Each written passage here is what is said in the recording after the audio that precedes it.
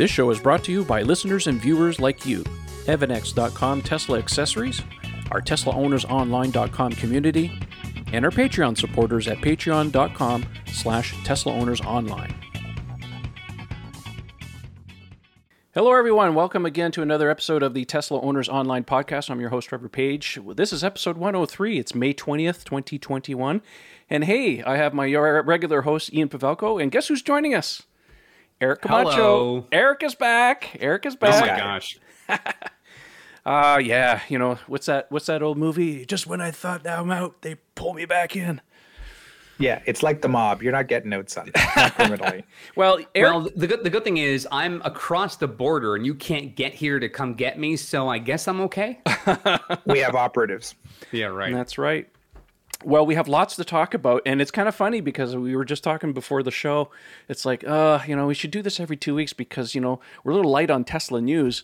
And then, oh my gosh, over the last week, and especially the last couple of days, my gosh, so much stuff has been piling up. So, you know what? The timing is perfect.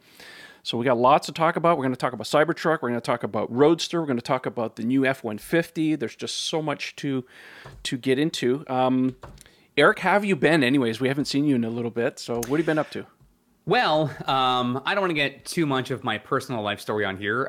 Things have been sort of weird. I just recently got laid off from my 2-year committed job recently. So I'm now in the quest for new employment. So that's really been keeping me busy. Other than that, you know what? We're all healthy, fully vaccinated.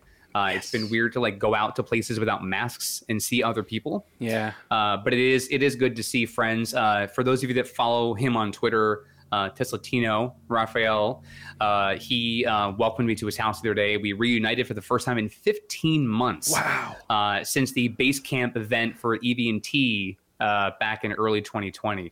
So it's weird to have some semblance of normalcy because of how long it's been that we've had really none of it. But it's really good to just be with people for a bit in person and see friends and family and all feel like we're being safe and conscientious about everything. So yeah, that's where things are. It's a very weird place to be in right now. But I have a lot of time on my hands, so let's get going with the show. Okay. Well, thanks for the filler in. Yeah, I'm really hoping that things start going back to normal because you're supposed to come and visit, so hopefully the borders will be open maybe sometime July. We'll see. So we'll hope. We'll keep see. our fingers crossed. All right. Well, with that, let's jump right in. We got so much to talk about. First of all, I'm going to share out my screen here so that those of you watching on the YouTube, you guys can follow along. So make sure you go and subscribe to our YouTube channel and you can see what we're talking about. So let's start off with Cybertruck. Well, this picture surfaced on Twitter, and it shows some very large castings. Now, for those of you who are following along with Tesla, Tesla has hired a company or using a company called Idra out of Italy who make the world's largest aluminum casting machines. Right now, they have a machine that does 6,100 tons, and supposedly for the Cybertruck, they're going to be making an 8,000-ton machine, and I don't have it right here, but there was also a report there's a 9,000-ton machine that they've made in China, or for China. Anyways, we'll see. So anyways, everybody was speculating about this, and I was looking at it really tightly, and everybody was saying, oh, it's the new Cybertruck, because, of course, that factory's for the Cybertruck. And on closer inspection, no, we're looking at the very first front casting for the Model Y with the structural battery pack. So yeah, this was made in Texas, and since then, the drone flyers who are thankfully flying on a daily basis down there had caught a whole pile of them being put onto tractor trailers, ostensibly, most likely in my case, I think, being taken back to Fremont or Tesla's metrology labs to be tested and make sure that they're within spec before they start full-scale construction. But this also does confirm the fact that Model Y being made at the Texas factory will indeed have the 4680 cells, because those are the ones being used for the structural battery pack. So, anyways, pretty damn big castings. I mean, these obviously get cut at some, there's little ingots and stuff they gotta cut out and stuff, but pretty cool. What do you guys think? I mean, at first glance you go, man, that's a pretty big casting. But the thing you have to remember is that it's up on a platform, like it's on one of those like conveyor belt things. As a guy who spends his time working on castings that developed pieces of metal around 20, 30 pounds. This blew my mind to see. It's like, holy smokes, man. The intricacy in that. It's just a work of art. It's stunning. Yeah, yeah. So there's that. And speaking of Cybertruck, the Cybertruck made another appearance at the Tesla factory that's being constructed in Texas. Just want to bring up this little thing here because I noticed it, and I had tweeted this out because I was watching one of the flyover videos, and as he was flying by, you could see a Cybertruck like right there on the second floor, and everybody's like, "What's going on? What's going on?" And everybody was saying, "Oh, it's a cardboard cutout, and it's this and that." And of course, we got some footage a little bit later of it driving down. But upon closer inspection, one of the drone flyers had come by, and lo and behold, on the premises, here's the transport truck that Tesla uses to cart the truck around. So this was the same truck that was spotted in New York City dropping off the Cybertruck there for the Saturday Night Live episode. And yeah, sure enough, there it is. It even has Tesla markings on the side. If you want to zoom in here, it says property of Tesla, not for hire. So it's definitely the truck. So anyways, that ends that speculation. It was definitely truck there because some guys were like, "Oh, they supercharged it and they brought it down." I was saying to people, if they supercharged it, people would have seen it and they would have taken pictures. It was trucked. You think? You think? Exactly. Again, it's a prototype. It's not really road legal everywhere. They've put it on the roads. They've always had chase cars, special permission, that type of thing. So anyways, the truck is certainly getting around. This is its second appearance at the Tesla Gigafactory. So, yeah, Tesla's certainly driving it around. Anyhow, let's see here. What else we got on the Cybertruck? Whoa! Toy lovers. Now, how many of you missed out on the $400 limited edition RC Mattel Cybertruck? Well, I have some good news for you, folks, because they are releasing tomorrow. So if you're listening to this podcast, tomorrow's Friday, you'll be able to pre-order this vehicle. It is a 1/10 scale, so it's literally the same size as the one that Raj showed us on the last podcast that we did, but it's simpler. It doesn't go as fast. It doesn't have as many features, and some people are asking, what are the features that are missing? Well, it doesn't have the rolling tonneau cover in the back. It doesn't have the drop-down tailgate. It doesn't have the light bar at the top. The headlights and the taillights still light up, and no interior. There's a couple of other things too, and it's not quite as fast, but the remote control, it looks more like a Cybertruck steering wheel, so it's modeled after that. And it comes with a toy ATV, the Cyber Quad that goes in the back. Now, that is not remote controlled or anything like that. It's just a little plastic thing that you can put in the back. Anyways, retail price on this is going to be $100 US. I was able to verify. It's going to be selling for $129 Canadian. So, pull out your Copex and you can buy one of those things. I think they're going to be for sale at Toys R Us, at least in Canada. Yes, we still do have Toys R Us up here. Anyways, it's a pretty neat little design. If you've seen it before, there's nothing really missing other than the fact that it's a cheaper model. So, Ian, what do you think? You're going to get one of these? I want one. I'm going to order one. Oh, hell yeah. I thought 400 US was a little steep for the OG one. But I had pangs of guilt, and especially after seeing Raj's videos, like, damn, that's just looks like so much fun to play around with. At $100, if I flip it, I don't care. But $400 and you're scratching the hell out of that thing? Yeah, no, that's it. And that's the limited edition thing, right? You don't want to play with it. Like, well, you're going to tie up that money in this, it's like the Tesla Kila. It's like, I'm going to buy the bottle and I can't drink it. It's just like all this, no. But this, sure, for $129, thrash it. It's funny. It's funny because I was talking to Raj today and he was still upset about the fact that he flipped it over. And he said, man, had I known, I would have ordered a second one and not opened it. I would have kept it in the box. And he's like, oh, he's all bummed out. But he says, you know what? I might just order one of these and use this instead. So, and our friend Dax actually took his, because he ordered one too, the original one. He took it to a detailer and he had PPF put all over it. So. Are you serious? Yeah, he did. Yeah, he did a video on it. Such a Tesla owner. I know. You know what? It never ceases to amaze me the number of stories I hear like that of owners who have such expendable amounts of money to go, and I damaged the heck out of that one. Let me get another one so I can have it as my showcase car. And then, oh, you know what? We're gonna make sure that we don't get dust on it. We're gonna put some special coatings on it. Like, holy crap, people! Like, man, like I remember like the small Hot Wheels cars, those collector cars that Michael Bodner and many others have gotten over the years. Like trying to get your hands on those, like understanding you want that entire collection. That's one thing. I can't imagine spending $400 on an RC vehicle that you get a scratch on and you're like, no! Like, well, you spend $400 on it. What, like, my goodness. Well, remember when Tesla had their limited edition surfboard that was $1,500? Right, and it sold like in hours. Yeah. And yet some people are buying it. I'm like, do you surf? No. Are you going to use it? No. I just No. want it. Oh, well. Tesla There Kila are people bottles, I've right? known that have done have spent more money refining their garage just to put the car in than they spent on the car. Like, there's dedication, and then there's crazy. Yeah, we got a lot of crazy in this community, and Oh, I yeah. fully endorse crazy. Let me be clear here. Okay? Oh, you're one of the founding members, good sir. Let's not kid ourselves. Yeah, I don't help in any way, shape, or form. I was gonna say, listen, if a wheel question comes on the forum, your face lights up like it's Christmas morning. You're like, my keyboard is ready, fully charged. Let's go. Anyhow, so yeah, $400 I wouldn't spend, but this 100, 129. Yeah, sure. Okay, I'll bite. I should point out, I don't know if you guys saw, but Daryl from Drive Tesla Canada claims that there have been sightings of these things already on the shelves. Yes, it's in the very stores. reminiscent of the little tiny Cybertruck, the 1/64th scale that popped up. Apparently, they'd started putting a few on the shelves. Now, those reports had come out of, I think it was Vancouver, Richmond, BC, and Coquitlam, if I remember correctly. You sure it wasn't the 1/10th? This guy right here? No, I'm talking about the 64th scale. They were put on the shelves in advance, and they weren't supposed to. This 1/10th has been sighted on shelves in BC, again, ahead of when they're supposed to come out. I've been checking. There's a website where you can check this. We have the SKU number, and I've been checking, and I don't see anything locally. So anyways, I'll check tomorrow. We'll see what happens. But anyways, I'll send you the deets offline. All right. Okay, let's move on. Again, this article comes from our friends at Teslarati talking about the Model Y from the Giga Texas will launch with 4680 cells, as we had mentioned before.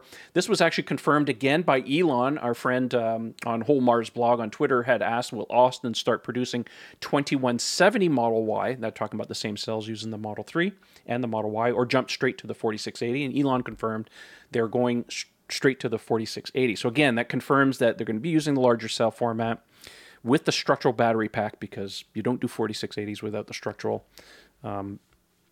thing. Matter of fact, if you watch the reveal event where they had last September when they were talking about the battery day, there's a whole schematic behind them showing, it's definitely a Model Y if you look at it, where it shows the structural battery pack. So that's definitely happening. And of course, the Model Y being made in Berlin is also going to have the structural battery pack. So it looks like in some ways they may be ahead of schedule a little bit. We'll see. Again, I'm not anticipating seeing a lot of production on this, at least initially, because they still have to ramp up. And of course, I know some people online were saying, well, I'm going to order a Model Y, but I'm going to order the one out of Austin because I don't want one with, all these advancements coming out of Fremont. The thing with Fremont is that they're the only plant making the Model Y, and they're running full tilt. Matter of fact, I was just at Tesla this past week, and the whole parking lot, nothing but Model Ys. I counted one Model 3. So, I mean, it's a production thing right now because a lot of them are going to Europe and blah, blah, blah. But anyways, Model Y is a big deal. And they can't go and make changes at Fremont without stopping production. So anyways, all those changes will happen in Fremont in due time, but not until Giga Texas is up and running at full blower, so they can actually take some of the load off of Fremont. So anyways, that's what's happening there. Let's see here. Moving on a little bit. Let's talk about Roadster. It seems that Roadster's getting some love finally. For those of you who don't know, there is the single and only drivable prototype that we know of the Roadster is currently on display at the Peterson Museum in Los Angeles. So if you want to get down there and get some tickets, you can actually go and see it. This is the red one that you've been seeing at the events, and they trot out from once in a while. So lots of our friends have been down there taking pictures. It's a beautiful car. And everybody's going crazy over it. But our friend Zach, Black Model 3, took a very interesting picture. Because when it first showed up, there was no placards. It just said Tesla Roadster. But lo and behold, when he went down, he caught a picture of this. Now, this is the placard, and I'm going to read it here for those of you who are maybe listening to the podcast and maybe not viewing on YouTube. I'm not going to read the whole paragraph. They're just basically saying unveiled in 2017, blah, blah, blah, and 2017, blah, blah, blah. But there's a paragraph in here that says, demonstrating the versatility of electric power and adding extra distinction to the car's already high performance, an announced SpaceX package. Of course, Elon has confirmed they were going to be doing that. An announced SpaceX package would outfit the Roadster with cold air rocket thrusters positioned at the rear, allowing for a 0 to 60 mile per hour acceleration time of 1.1 seconds. Now, I had always speculated that I thought with the SpaceX it might get us into about 1.5 seconds. But 1.1? It's game over. That's like completely insane. You're talking about, the original times were like 1.9, 1.8, whatever, you're chopping model. that down, Yeah. by another 80% again. It's nuts. Yeah, it's crazy. And the thing is you have to remember with wheels, I mean, we're almost at the theoretical limits of friction of friction of what wheels can actually achieve. And of course, obviously that is the limiting factor. When you get it, Yeah. sub 2 second, and my math is way out. Sorry, it's about 40% less, right? 40-50% Yeah. less. Something like that. Yeah. Anyway, you're way beyond. Yeah, you need something like that. I mean, this is why they're cheating. Yeah. Yeah. I mean, wrinkle wall drag tires, can do that because there's some very peculiar physics going on where they physically like connect with the asphalt, like mechanically, Yeah. but you can't drive those on the street. You'd kill yourself. So anything you could drive on the street, you're never going to get to 1 second. There's just no way. But with thrust, So it looks like and I was talking to some other people offline about this, and it looks to me that the Roadster is back on the front burner now. I mean, engineering on the model on the Cybertrucks is done. The semi-truck is done. You have to remember when Tesla first announced the Roadster and the Semi at the same time, this was in December of 2017. They had not even started production hell on the Model 3. So, they had gathered all of their engineers to get that. So everything else literally went off to the wayside.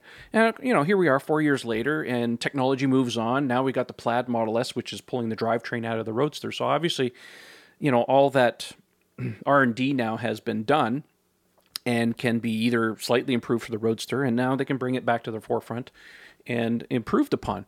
Speaking of which, and this really caught me by surprise because Elon went back on where is it here? I just got to bring up the tweet. Where is it? My goodness, I lost it.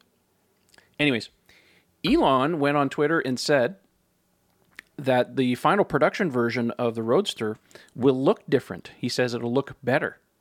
And I was like, whoa, hold the phone here. How is this thing going to look better? So obviously they've had some time to do some nips and some tucks. We don't know exactly how much they're going to change. But they're going to make a beautiful car, apparently even more beautiful.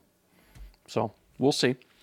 But yeah, it definitely looks like... And Elon did confirm they plan on starting production of this thing next year. So we still don't know where it's going to be built, although I have my suspicions it'll be Giga Texas.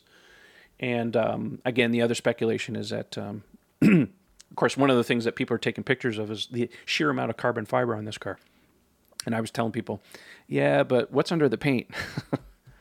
Right? We talked about this before. We think it's going to be an all carbon fiber body. And for those of you who think that a car that costs $250,000 is too cheap to have carbon fiber because $1 million cars have carbon fiber, remember the first Roadster, the original Roadster, that was all carbon fiber. That was $110,000. So it's not impossible to have a car at this price with full carbon fiber.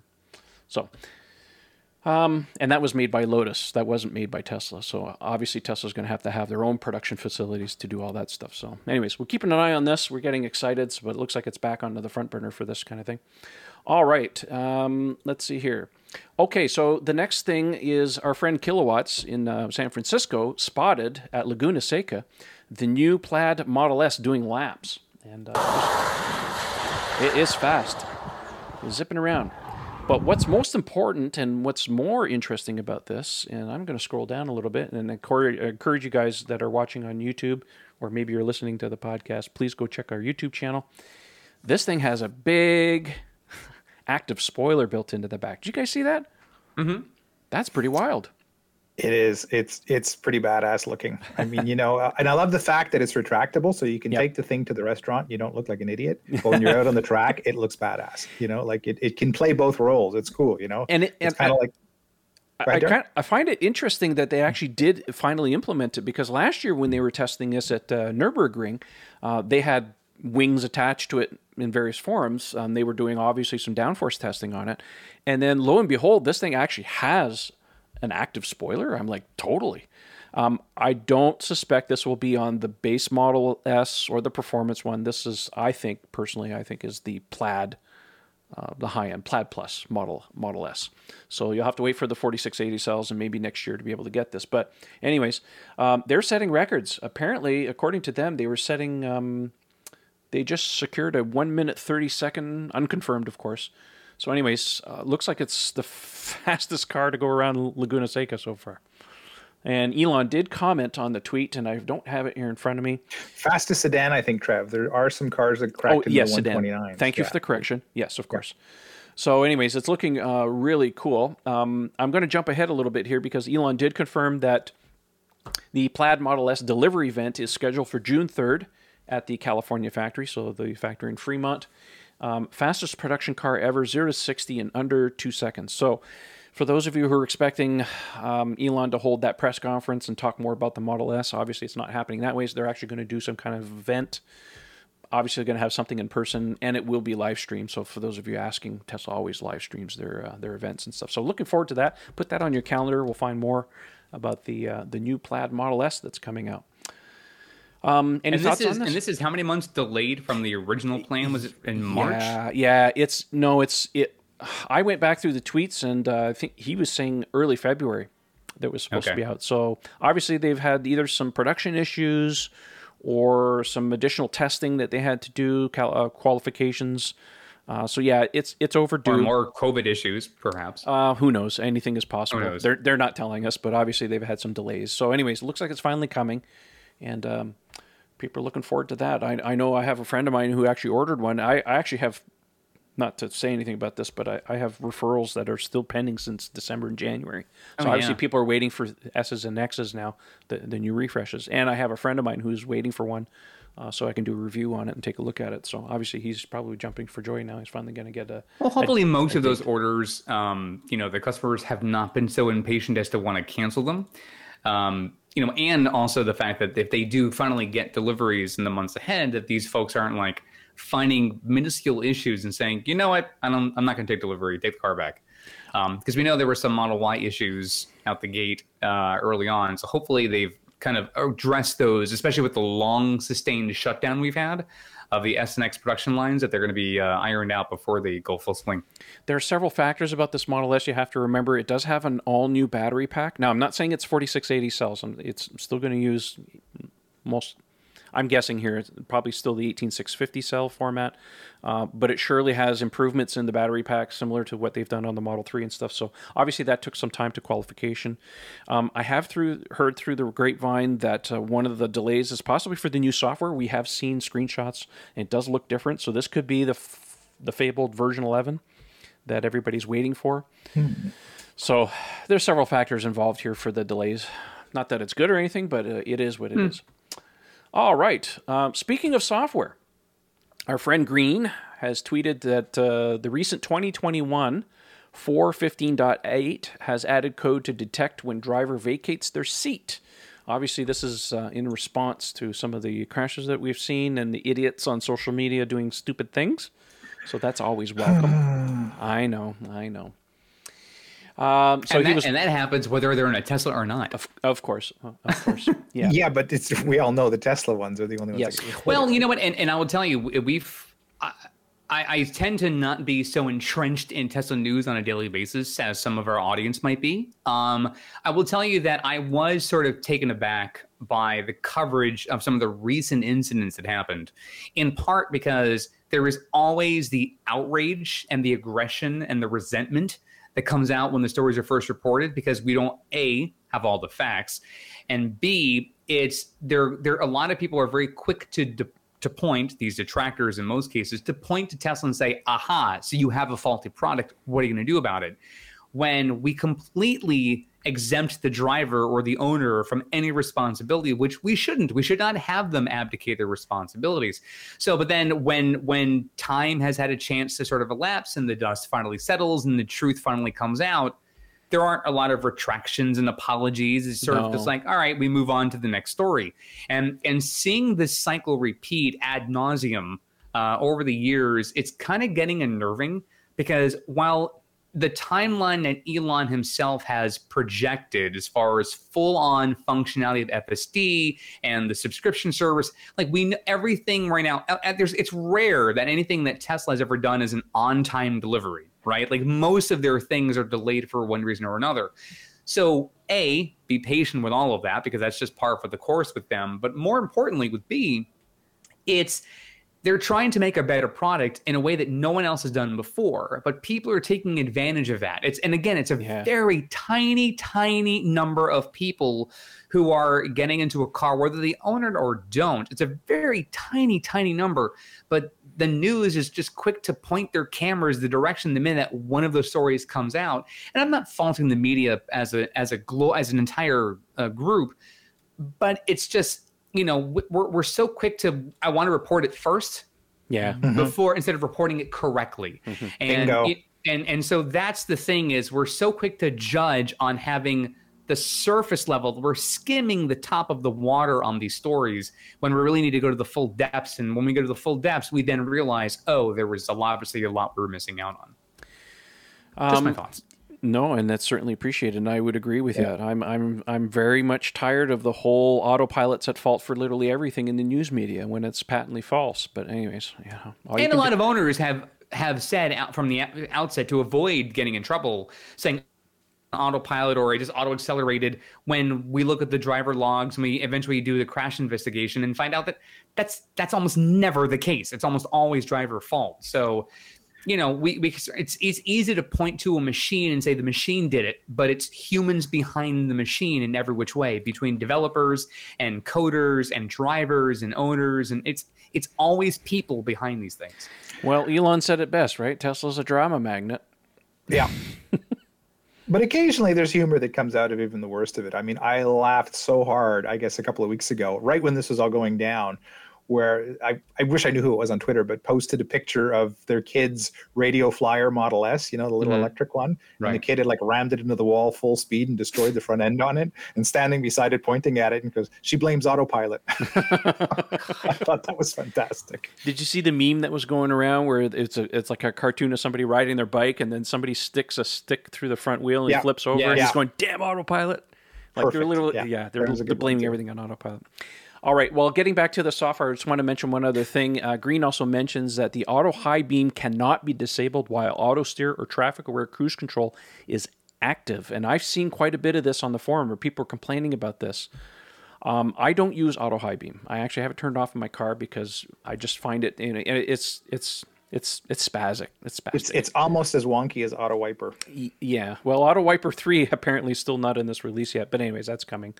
So yeah, there's lots to talk about this. So I don't know what the thinking is. I don't know if this is a precursor to them eliminating radar. So maybe they're training the systems to be full vision system, and they need a little bit more brightness at night. I mean, there's talk about this. So I don't know what the situation is, but I know a lot of people are complaining about this. So just be aware of it. So that, if you do this, I literally just got a software update on my car there a couple of days ago, but it's not this version. I just have .15, not the latest .8. So anyways, just be aware of that. All right. Speaking of software as well, again, going back to our friend Green, somebody was asking him, what do you think about what's something that we don't know about on 4.15.10? And Green says that lately the concentration is on driver monitoring. Now, he's been tweeting quite a bit about his experiments. We talked about this on the last couple of shows, I believe. Tesla's doing a lot of work on driver monitoring. Obviously, I think this has been stepped up because of the accidents and the idiocy that's going on in social media and stuff. So right now, the latest software update is detecting more of the driver being in the seat. So if he's not in the seat, turns off. And in this case, they're doing some active driver monitoring. So that little camera that's built into your Model 3 and your Model Y, and very soon the new S's and X's will come live. And I'll be watching you, making sure you're paying attention, not lifting your phone up, right? I always feel like somebody's watching me. Those of you who are Thanks, not old Rockwell. enough. Yes. Great song by this. Yes, Michael Jackson sang back up on that one. You can tell right away. As a favor. Yeah, exactly. And lastly, 2021 let me start over. 2021 4.18 brings animal assets to the masses. So Tesla has added some extra 3D models in the autopilot system, so then when it detects cats and dogs as obstructions, they're displayed on the screen. Not a big deal, but just nice to know that they're actually looking for that kind of stuff. Yeah, and he said assets, not asses. Yes, assets. Did I say asses? I'm sorry. To be clear, That's a word my wife uses. We're just letting people know it's assets with a T at the end. Exactly. Also, some unspecified voice command improvements. So, our team on the forum, we got a bunch of people that have discovered a whole pile of voice commands who are actively monitoring that stuff. So if we have anything, you guys can monitor that forum. I'll try and remember to put a link in the video in the podcast description so you guys can follow along what those guys are doing. He also says that AutoWipers version 3 is not present yet. So obviously Tesla's still working on that. And that is the news that I have to talk about this week. We're not going to talk about Elon on SNL. Well, you can mention if you want to. I mean, some of it was cringe. Some of it was like kind of funny. I think it's interesting that it's the first time that Elon actually admitted that he has Asperger's. Yeah, that was big. Obviously, that was one of the big takeaways, I think, as a news item. Was that, it explains a lot, though, when you think about it in some ways. Oh, did you guys not know, though? Like, you really didn't know. I mean, clearly. Well, listen, you have ideas, but you don't want to go and start spreading rumors and talking about it. You know what I mean? I'm not gonna obviously go on the internet and like start rumor mongering about some person, but I always felt like there was something there. There was something, that could be diagnosed in some way. I'm certainly not a professional to make that diagnosis, but I'm like, something is a bit off. I know I'm off, right? Like I just know I am. But I always felt like there is something with him. He's high functioning or something, or whatever it is. But it wasn't like when I heard about it through the news outlets, I was like, well, that makes sense. Like it didn't come as like, what? Oh, no. Oh man, no. So well, regardless, I thought some of the skits it was just one of those things. That's like, well, of course. Why wouldn't he? I guess he just chose that moment. I think it was a well-chosen moment to do it, because it was a good monologue. You're not going to get a larger audience than that. No, exactly. Right? So no, sure, made sense. And it was. I thought it was a good monologue, and the skits were like, okay, some of them were kind of like, okay, not my style, but I mean, for a guy who's not an actor, I thought he did pretty well. I watched 0 seconds of that episode. It was on my DVR. I'm like, I'm deleting it right away. I will tell you this though. This is just a personal aside. I honestly wished, and I understand it's a ratings grab in some regards, that people who are earnestly talented, who, there's people that are famously like auditioned for SNL but never got casted, but themselves have gone on to amazing, Jim Carrey, for example, amazing fame for him.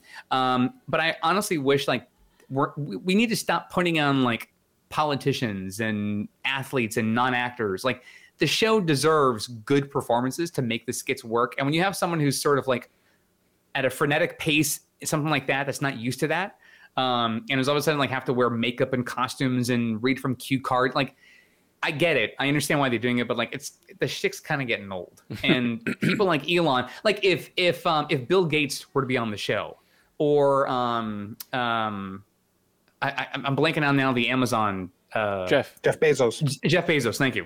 If he's all of a sudden on, I'd be like, that's okay. Now you need to stop. Yeah, Donald Trump was on there a number of times. I'm like, can we not? This is why people get celebrity status. They're not celebrities. They're just people in a job, and so celebrities should be on that show. It's about celebrities and musicians and stuff like that. FineLab has a line of protective coatings that were engineered to protect your Tesla's paint, leather, carpet, plastic, and wheels, effectively blocking all those UV rays and environmental factors before they ever get to ruin your brand new baby. FineLab offers a complete line of car care products and ceramic coatings for both the do-it-yourselfer and professional detailers. Did we mention we also have the world's first self-healing coating? Check us out at finelab.com, that's spelled F-E-Y-N-L-A-B, to see the science behind the self-healing. Check out our product catalog and click Contact Us for a free quote from a certified installer in your area. FineLab and Tesla. We were meant for each other.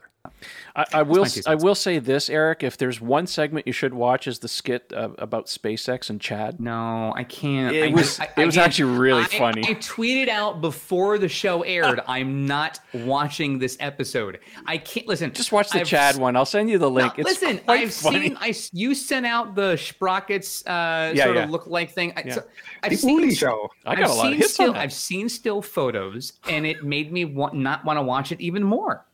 Well, the was like, SpaceX I one is don't. not really about Elon. He's in there for like 2 I seconds, know, but it's I just get- the rest listen, of it. It's pretty funny. He's on Weekend Update for like a hot minute. Yeah, No, that was dumb. no. It's like if you were to tell me there's so and so's sex tape, I'm not interested. Okay. No. Not even the Super Mario one as Wario. He was great as Wario. Listen, That was a funny. am I funny. speaking French right now? I doesn't don't wanna- want to see it. All right, I'm not pushing. I'm not selling. don't What- push it. Listen, I feel like I just went on a bad date with the two of you. I don't want to see you again. I don't want to see it again. So. All right, let's not right. belabor the point. Let's talk about Ford's F-150 Lightning. Yes. Now, what's the proper spelling of Lightning? Because apparently Ford couldn't even get it right. It's Lightning. Yes, and some of the- Lightning. some Not of the- lightening. Yes. Lightening is when you're trying to make something brighter. Yes. It's lightning. I jest. But yeah, literally Of course. some of the people at Ford couldn't even spell it properly in tweets.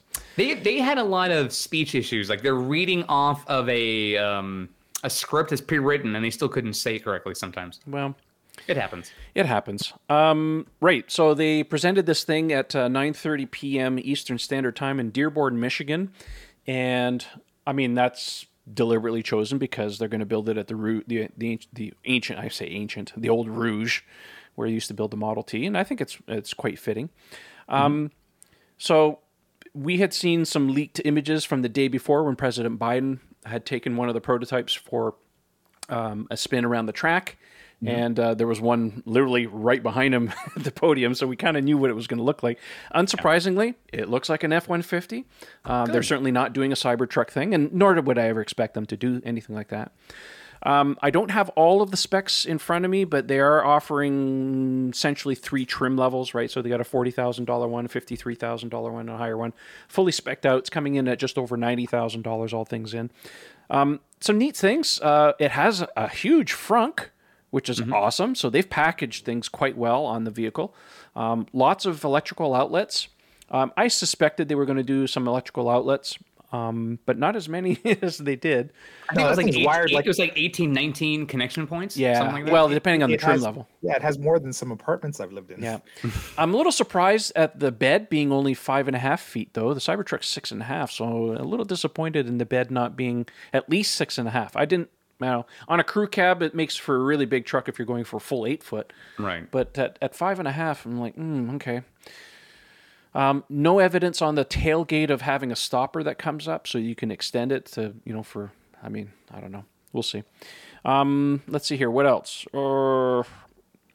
I think the coolest thing I saw was the built-in scale for payload. Yeah, that's Right. So it interesting. can Yeah, that's- recalculate range. That is slick. That's well, a very cool feature. Yeah, and the thing is I think the number one complaint that I've seen on the internet, of course, is because everybody's comparing against the Cybertruck, is the range issue. And, I tried to get people to come down. Just, reality set in here, folks. You have to remember, Ford's trying to go after a price point, right?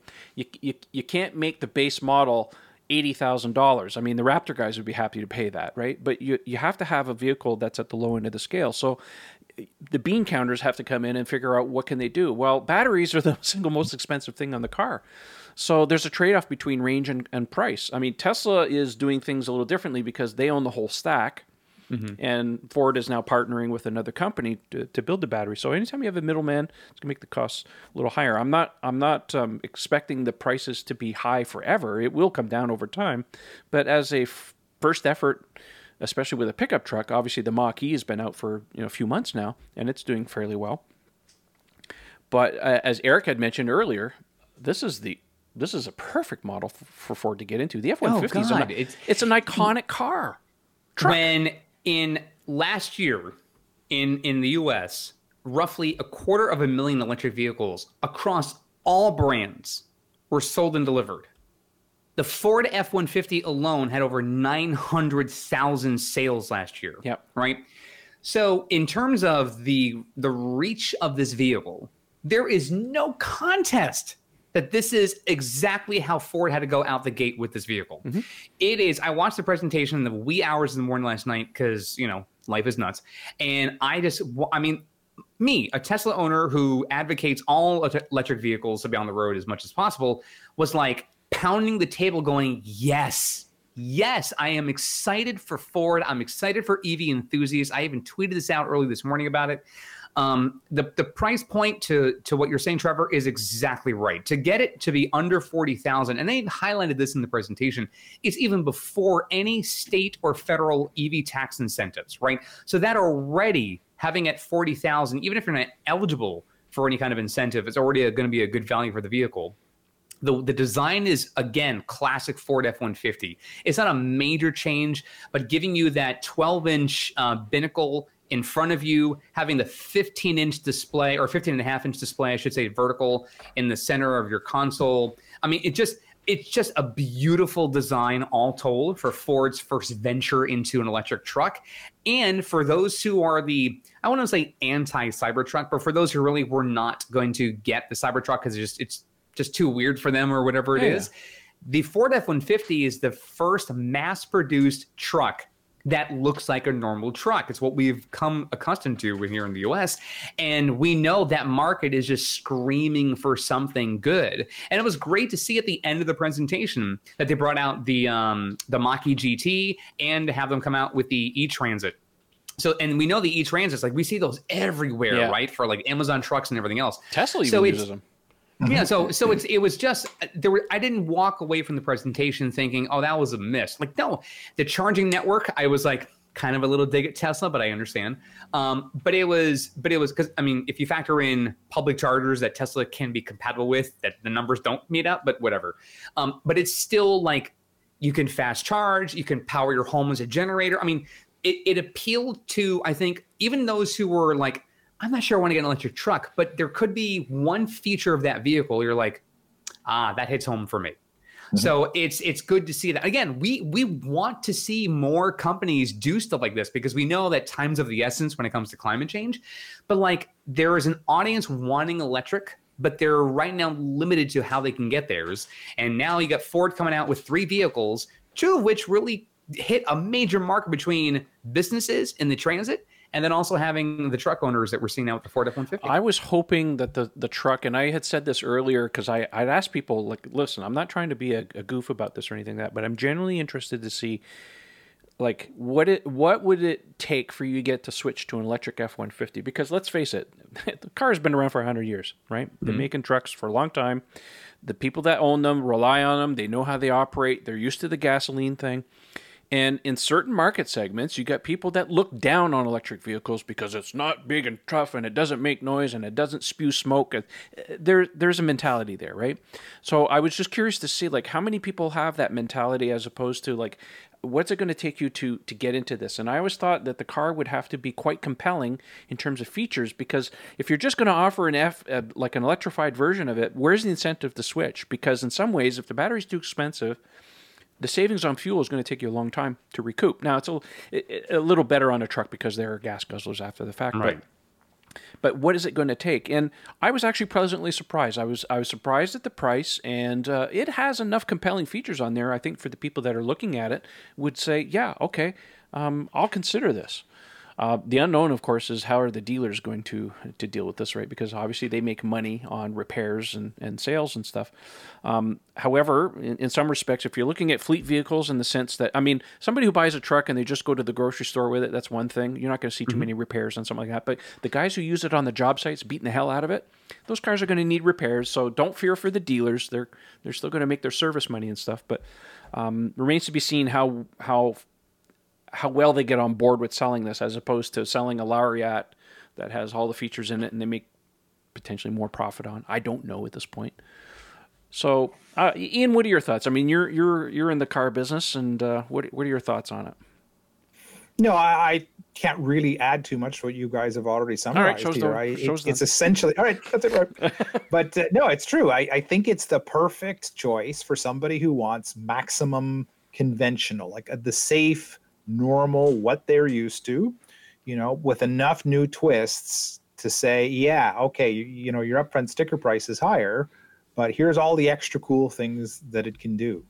Like, never mind once you factor in, as Farley clearly pointed out, especially when you get the entry-level commercial one, your cost of operating is going to be super, super low. And remember when the Cybertruck came in, everybody was like, oh, they're going to cancel the $39,000 one? Nope. I still stick to that point. The commercial operators are going to love it. Yeah. Because if you don't need a massive amount of range, it's just to haul stuff around the city all day. That thing is going to save huge amounts of money. The bean counters are going to love it. So at every level, I think there's a version of it that makes sense, you know. And I've seen all the naysayers. It's like, oh, it has 3 less miles of this version. And it's like, look, guys, calm down.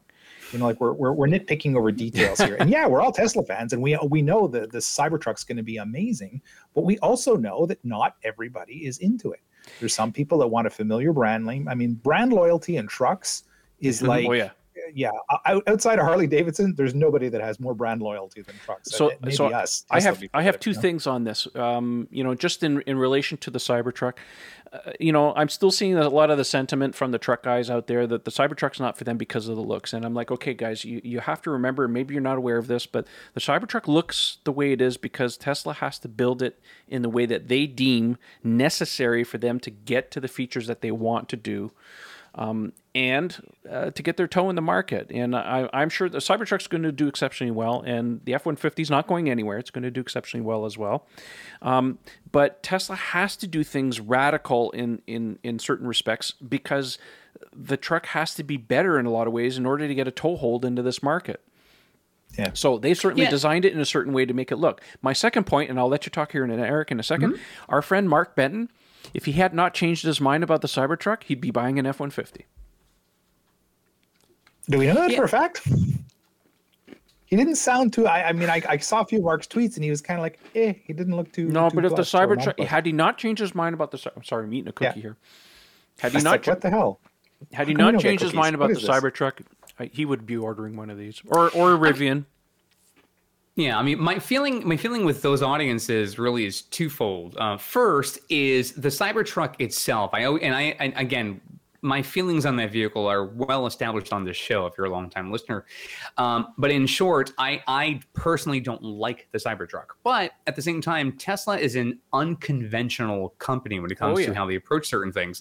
And so it stands to reason that they're not going to make another truck replica, because if you ideally want something like that, either eventually the competitors would come out with one, vis-a-vis Ford, or you would then have, you know, this opportunity for them to do something totally strange and different. And, you know, the futuristic concept cars that we've often seen in many of the famous sci-fi films that we love growing up. Like, I mean, we talk about Demolition Man, we talk about Blade Runner, all this other stuff.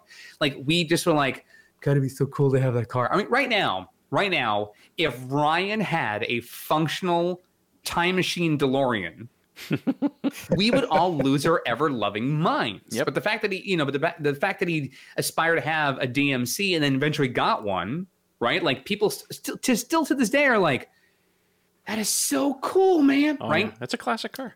Right. And that's a weird car. It's not something that was a conventional passenger car back in the 80s. So I think the overriding point I want to make is this.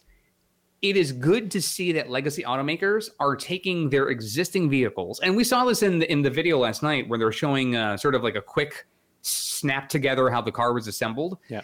Skateboard design, base pattern, battery packs go in, and then build the chassis around it. And I think if Tesla's proved the concept, that worked. Others are doing it now too. It seems to be moving forward. That's what you're all going to see. It's just how will the vehicle then look around the battery pack. And you're going to see a lot of automakers go, listen, this design's always worked for us. Our audience knows it. Our owners know it. It's just a decades-long design. We're going to keep with it.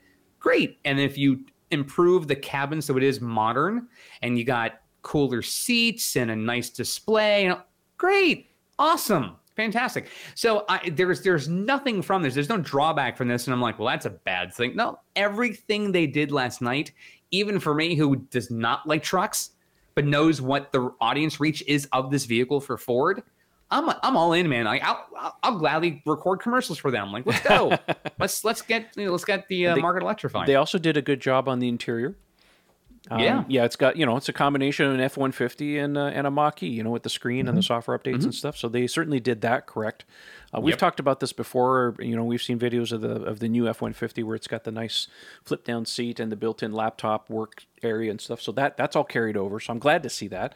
My other point, of course, before we move on here, because I don't want to belabor the point, we're waiting for the other shoe to drop now. We haven't seen the final design of the Cybertruck. So I'm kind of wondering, like, how many cues did Tesla take from other car manufacturers or truck manufacturers, and how much have they been able to blend in? All we've seen is the prototype at this point. So I'm curious to see if they've taken. I mean, it's too late for them right now to see exactly, to implement anything from the F-150, but. But didn't Elon say it's pretty much what you see is what you get? It's a little smaller. Yeah, but Tesla, the thing with Tesla is that, yes, they show us prototypes that are production intent, but they don't tell us all the small little details, the little things that they put in, and largely a lot of that stuff is not even known until they get into customers' hands and they discover these things like, oh, that's really clever. So there's a lot of stuff about the truck that we still don't know yet. Oh, no, I know feature-wise it's probably going to be mental. You could tell they're holding back, but I mean, I think looks-wise, I think it's dialed in. Oh, no, the look, I'm not. Sorry, I misunderstood. Well, I was just thinking, I mean, you look at the F-150 and they got that great big front, and they've got electrical outlets in there. God, put some electrical outlets in the front trunk of the Cybertruck. Put some in the sails.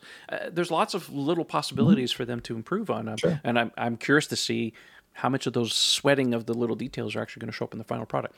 All right, let's move on here to listener question, listener and viewer questions to send in. Thank you for submitting all that stuff. Let's go to the first question. Comes from our friends Aftermarket EV, and it kind of dovetails into what we were just talking. Which EV pickup will be the first to deliver 10,000 vehicles? Cybertruck, Rivian, or the F-150? Well, first of all, I didn't know it was a race, but it's a good question, though. It's a good question. My money, Rivian, hands down. They're starting deliveries next month. Yeah. Right? Cybertruck and F-150, really not till 2022. So 10,000, I think, is pretty reasonable between now and... No, just because they got the head start out of the gate. That makes complete sense to me. Yeah, no, I'm with you on that. We will definitely see we'll definitely see Rivians in the next few months on the road. So... All right, next question comes from Aurelio. He says, do you think Tesla will deal with having two Model Ys built with different batteries, 2170 and 4680 structural pack? Who's going to want the Model Y from Fremont once Texas is online? Well, again, we know that the next Model Y that's going to be built out of the Texas factory is obviously going to have the 4680 cells, and eventually they will update, the Fremont model. I don't know, unless you're technical and you're like deep into Tesla stuff like we are, I don't think the average person is really going to care at the end of the day. Or even notice. Yeah. Yeah. I don't think. And that's becoming more and more the case. I mean, especially Eric, you must notice because you were like the first person here to have your Model 3. Mm-hmm. There's a huge difference in the Tesla community as it was just a few years ago in terms of how into the details they were and obsessive and today versus now. I meet so many owners. It's like, oh, I didn't know my car did this, or like you're talking to them kind of like, wow, you're driving this thing like it's a Camry, but it doesn't use gas, right? I met somebody in the Walmart. Right. I met somebody in the Walmart parking lot the other day who recognized me and didn't even know that the Model 3 had a power lift gate or trunk. And I'm like, because he bought his car, he's happy with it, he's done. There are a number of people I've come across in the last few years who have bought products for their vehicles, not realizing it's not a fit, that's not for their car, it's not compatible, it's meant for a different vehicle. Like, just so many owners go, oh, that's a cool thing, let me put it in my car. Like, your car already has a power lift gate. You don't need to buy that, right? Or like, hey, can I have my front trunk lid just kind of open automatically? Can I do that? No, you can't. Right. So, but again, we spend so much time waiting for the vehicles to come for months, right? So the anxiety, the anxiousness, and the excitement, like we're palpitating our wrists because we're like, I gotta calm down. And then people like Trevor were just pumping out content like it's freaking Pez, and everyone's just like soaking all this information in because it's all we had. Now that the car has been out for some years, people are like, so they don't get into the minutia of all the details as much. It's very different today than it was earlier. All the anticipation of the Model 3 really built up, and I think Cybertruck I think Cybertruck's going to be like Model 3. There's Yes. so much little that we know that as stuff does get out closer to production dates, that audience will just be like, oh my God. And then the news will get out and other people are like, I'm gonna get my car now too. So that'll happen eventually, I think, with Model 3. But then, that too over time will eventually die down. But I'm with you 100% even on if that. like Y owners aren't even craving the details they were with 3, because it's a bigger Model 3. So the Model Y was different. Yeah, the Model Y definitely had a different vibe to it. It was just like, okay, it's a bigger Model 3. We know everything about it. It's no big deal. Certainly the size a lot of people wanted. Very much too small. Yeah, it was very much a sleeper in terms of anticipation. Yeah. But yeah, you're absolutely right. Cybertruck, once we know more, is going to take off. It's going to feel like Model 3 days all over again. At least it does for me. That's the most exciting car that I'm waiting for. So anyways, let's move on here. Next question comes from Josh. He says, with the Model Y coming out of Texas with new battery sales, do you also think the new paint options will be available? Also, will the Model Ys from Texas be the ones we get in Ontario? Appreciate all the works you guys do. Paint options. Well, all we know about paint at this point is what Elon has said about the paint factory that they're building in Berlin. Now, I do know that they use Durr, D-U-R-R, German company. They use that in Fremont, Berlin, and of course Gigafactory, Texas. I would hope that eventually they're going to offer some different colors. It's a little overdue. We do know that they're going to have a special color or a new color for the Model S Plaid, that crimson red or whatever they call it. That looks kind of purplish. I don't know. I really don't know. At some point they're going to refresh the colors, but it's just right now it doesn't seem to be a priority. As far as the ones we get in Ontario, he was talking about Canada. Well, we do know that the Gigafactory cars from Texas are destined more for the East Coast eventually. But right now, if you want to buy a Model Y, they're going to come out of Fremont for the time being until production ramps up, and then who knows what's going to happen. So I really don't know how to answer that, other than what Elon has said, that they're going to have a factory on the West Coast and they're going to have a factory that'll handle East Coast production. So in due time, maybe, but I really don't know. Let's see here. 2 more questions. Next one comes from Lester. He says, are there any updates on your CCS adapter? Have you been able to get it to work reliably? Yes, I have the latest firmware on it, and it works well. For those of you who watched my video, when I first got it, I had some trouble at a Petro-Canada station. I chalk it up to that station just being goofy. I could never get it to work properly, but I went to Electrify America, no problems. I used some flow chargers, Circuit Electric or whatever it is, no problems. I will say this, that even though it is rated at 200 amps, 200 amps at 400 watts. Yeah, 200 kilowatts, right?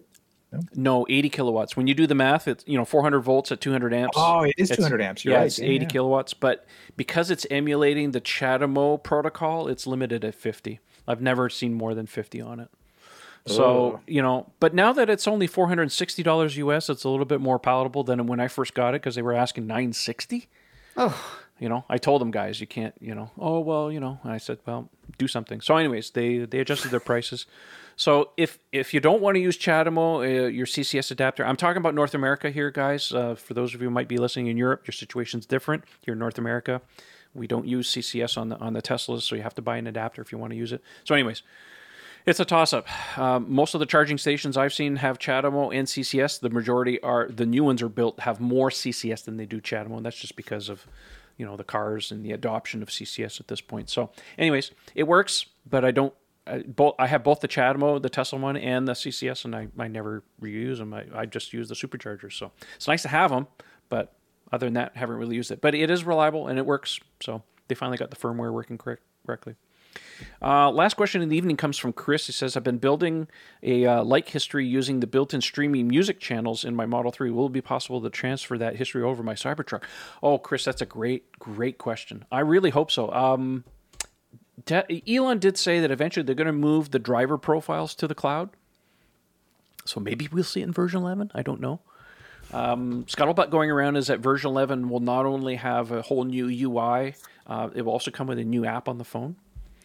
So we'll see what transpires. But I would hope that all of that stuff goes along with the driver profiles so that you can indeed transfer them between vehicles. That's What would be really smart of them to do as well is be able to put it on the thumb drive used for Sentry Mode. So you can locally store the profile. So if you go into another vehicle, you can actually upload the profile. Yeah. Either way, I'll take it. Sure. I would love that.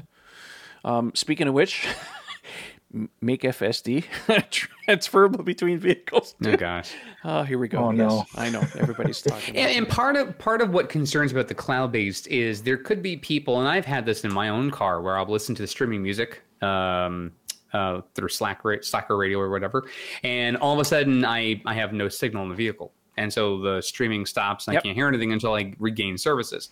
If you have driver profiles stored that are cloud-based, but you have an owner who is in a very remote location and there is no connectivity, it makes sense to have something that's more like, again, the local backup would be a smart thing to do it for all the time. But then once you regain signal, it could then try to upload that little bit of data. But I think locally stored should be a default setting. Yeah, I'm the same way because I have a Spotify subscription and I have it on my phone. My wife has it on her phone and I have it in my car. And she gets in the car and she picks a channel on there and off it goes and I lose it on my phone. I'm like, damn. So yeah, it'd be nice if it was a little more floating. Yeah. So anyways, that's the end of the questions. You guys have anything you wanted to talk about, or are you just going to... Should we drop my little news bomb there that I just posted to the Did you post it on the forum? I did. Man, go ahead. Why did you tell me? Well, because I was racing to do it because we got into the show. I mean, we were working on the imagery for this, like literally right up until the show recording time. Okay, all right. So tell us, Ian, what's new in the world of wheels? Well, let me tell you, Eric. We are working on something I think a number of you are going to like. Let's go back a little bit in time. I guess about a year and a bit ago when we finally saw the fabled referral wheel, which became also the track package wheel. We all know and love the Zero G, that beautiful satin gray 20-inch wheel. Which you can either win that or a week with a car. Yeah, exactly. Like you're going to take a week of the car, really, when you can have a set of those. So back when that thing was just a rumor and we hadn't seen it yet, the verbiage that Tesla was using was interesting. They'd actually written it at some point in some of the publicity on it that these were going to be these forged track package wheels. Now, we didn't know what they looked like, but they definitely said forged. And then at some point, I don't know when, just prior to them being released, the text on that was just, track package wheels. The forged part dropped out. And sure enough, when I got my own set and took them to work and examined them under the microscope, it was pretty obvious that they were no longer forged. They were flow formed. Now, flow forming, we've talked about it on the show a little bit before, is still a pretty decent process. That's where they cast the center spokes of the wheel and the barrel portion is formed using this rotary forging process. It's a little bit like how you make clay pottery. You sort of extrude the barrel out under force, and it makes it a little thinner, a little lighter. All Model 3 wheels and Model Y wheels are made this way. So it gives you a good balance of cost and performance. We do our fast competition wheels, like the FCO4 is built that way. It gives a very good result. I mean, nothing to sneeze at. But when you got it in your head, you're getting a forged wheel, that's like the Ne Plus Ultra, right? It's kind of like the top dog. So we're all kind of like, oh, they're not forged. Okay, well, just the same, they're still for the same size. They're about actually a little bit wider, right? The standard performance model wheel is a 20 by 8.5. The track pack wheel, the Zero G, is a 20 by 9. They still managed to shave a pound off it compared to the standard sport 20-inch wheel. So I thought that's pretty good. But then in the back of my mind, it's like, wouldn't it be cool to really do a forged version of it? Like, do you think it would sell? You think it would go? Well, I conned the powers that be into doing it. It might be one of the stupider things I've conned them into, but here we go, folks. You got to help me out here. We got to convince them that this is not the wackiest thing, or even if it is, that it's going to fly. So we are actually going to build what is going to be called the Fast EV 04, and it's going to be our first fully forged production wheel. And get this, and we're still at the prototype stage with it. Conceptually, we're tweaking the last little bits, but so far the design says we should be at about 23 pounds even for the 20 by 9. So we've knocked 4 pounds out of this wheel. So I'm going to bring it up. Here is the post on the forum for those who are watching on YouTube, and take a gander at these gorgeous wheels. Yeah. So you can see it bears a very strong family resemblance to the Zero G. It's not exactly the same. We worked a lot with the spoke to make it a little bit more rigid and lighter. So it's optimized. You'll actually see a little bit of FCO4 DNA. Yes, I do. I'm sure. Yeah. Anybody who knows that wheel knows that there's some of them in there because it's very hard to beat that spoke design. It's incredibly light and strong. Take a set in a satin gray. Thank you very much. Well, that's exactly what I'm hoping everybody's going to help out with. So we've got the sizing dialed in. Here, our plan right now is we're going to do staggered 19s for Model 3. So it'll be available in a 19 by 8.5 and a 19 9.5. And that 19 9.5 will also be the standard size for Model Y. So Perfect. You can do the Model 3, Model Y. And then same thing in 20-inch. We're going to do a 20 by 9, which is square all the way around on Model 3. And we'll also do a 20 by 10, which be square all the way around on a Model Y, or it becomes a staggered rear option. So if you want to do 9s and 10s on your Model 3, we can do that too. So that is where we're at. The only question is the finish. Because these are so expensive to build, and we'll talk about pricing at some point, but we're super reasonable for a forged wheel. This is probably going to be one of the least expensive forged wheels anywhere in North America. Certainly more expensive than a cast wheel, but way less than what you're used to paying for forged wheel. We're still dialing in the pricing. But because it is a much more exclusive item, we can't make all the colors in the rainbow. So we narrowed it down to 4 choices. And the first one is a brushed aluminum finish, which I personally love. I think this makes it very distinct. No one's going to mistake it for your run-of-the-mill standard Zero G. Ian, will it have a clear coat to protect it? Yeah, there's a clear coat on it, so there's no maintenance with it. It's just as easy to wash and take care of as a standard painted wheel. And I think what we're going to do, I shared some very close-up pictures of you guys of the prototypes earlier today. Yeah. We might put a very, very fine gray tint in it. The sample prototype I have right now has that, and it's just stunning. It just gives it this little extra contrast and richness because it just darkens the aluminum color. Mm-hmm. So I am head over heels in love with this. I'm really hoping. I'm leading the witnesses here. I got to let you guys pick, okay? I want the masses to pick. I can't pick because if they don't sell, I'm a dead man. So we got to pick what we like, right? What you guys want to buy. Please buy the wheels. Exactly. But I think the brushed is really, really cool. Of course, the satin gray, there you go. Yeah. As we call it in a replica line, the space gray. That's the actual original color that you saw the Zero Gs in. It's very, very popular. Certainly very pretty. Yeah. Now you have a satin black as well, is the third choice. And then finally, a gloss black, a more conventional gloss black. Now, I'm just looking at these. These are renders, right? Correct. Okay, so I'm looking at is it just the lighting from the render? It makes the barrel look like two-tone, or is that just an aberration? Yeah, don't worry about what's going on with the barrel. I mean, These are just quick and dirty renders that we did. So yeah, the barrels are not really representative. Obviously, they'll match in every case, the color of the face of the wheel. But we just wanted to get the color of the face of the wheel approximately right so that people know what we're talking about. These would look really good with the Porsche Taycan white treatment on the inside. Ooh, look at you getting all fancy.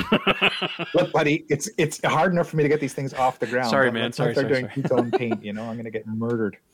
But yeah, so that's the plan. We really want to get these things into production. I've got the green light on 2 finishes. I mean, if the sales are really there, maybe we can float a third. Mm-hmm. But 2 finishes for sure. So I need the Tesla community hive mind to chime in. So if you go to the show notes, I'm sure Trevor will be good enough to click on the link here. I just tweeted it out, and I will put the link in the show notes description. That's it. So it's on our Twitter feeds. You can go there. You can go straight to the Tesla Owners Online Forum. There's a thread on it there. Yep. EV04 forged wheel, and that's it. Yes, I would very much love everyone's opinion on this. And if you have questions, by all means, throw them on the thread. I'll be happy to answer them on Twitter. What do you think the timeline of availability will be? We're gunning for some time this fall, which is kind of a goofy time to launch a high-performance wheel, but we think this is going to be probably bigger in the U.S. market even than in Canada, because there's a huge appetite for forged wheels in the U.S. Yeah, for sure. I mean, I think a lot of owners in Canada will jump on them, but we're not going to let the seasons, hold us back. We want to get these things up and running, and then that way we'll, by running some of them through in the fall and winter in the warmer markets, I think that'll give us a good idea for spring of really what's the most popular sizes and color, and we can ramp up from there. Excellent, great news. I was looking forward to. I'm surprised that you actually put the post up just in time for the show. So thank you for doing that. That's awesome. Cool. Well, that brings us to the end of the show. I want to say thanks for everybody for joining in. So, Eric, since you are our new guest that is appearing, you go first. Right, so Where weird. People, I know. I know, right? So, first and foremost, thanks, guys, for having me on the show. It's been, I don't even know how long it's been. This is episode 103. So it's been 2 shows. It's been like, what, a couple of months since I've been on the show? Something like that. Something like that? Who knows? 6 weeks, maybe? Yeah, 6, 7 weeks. Something like that. It was definitely back in like the late March, early April area. Anyway, hi, everybody. You can follow me on social media. I have a Twitter account. The handle on that account is ECFix. That's ECFIX. If you're watching on YouTube, you'll see the Chiron down here says some random guy.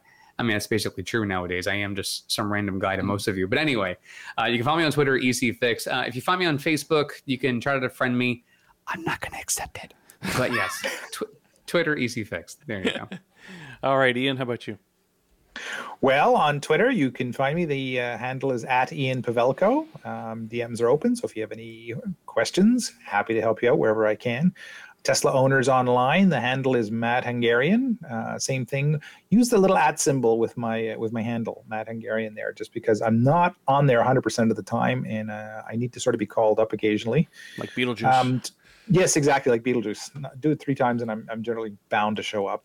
So glad to help there. And finally, if you're looking for something in the way of Teslaware, you can find my shop on Teespring, TEEspring, all one word, .com, and then search for the Mad Hungarian Evolveware store once you're on the site, and you will find a whole variety of different Tesla-themed things, and one lonely little space t-shirt, which I popped up there. Rove it like you stole it. Rove it like you stole it, yeah. A couple of them going out. Some people are digging it. Cool. Excellent. Well, I guess that leaves me. You can find me on Twitter. The handle's Tesla Owners Online. You can check out the forum at teslaownersonline.com. Always, as usual, the best place and the safest and the most fun place and friendliest place to discuss all things on Tesla. And we will see you on the next show. Oh, by the way, I want to say a big thank you, and I always forget to do this, and oh, God, I feel bad for it. But I want to say a big thank you to our sponsors. That's the guys at EvanX for their accessories and the guys at Fine Lab for their ceramic coatings. Great guys. Check out their products. We'll see you on the next one. Thanks for watching and listening, guys. We'll see you next time. See ya. Bonsoir tout le monde. Goodbye, everybody.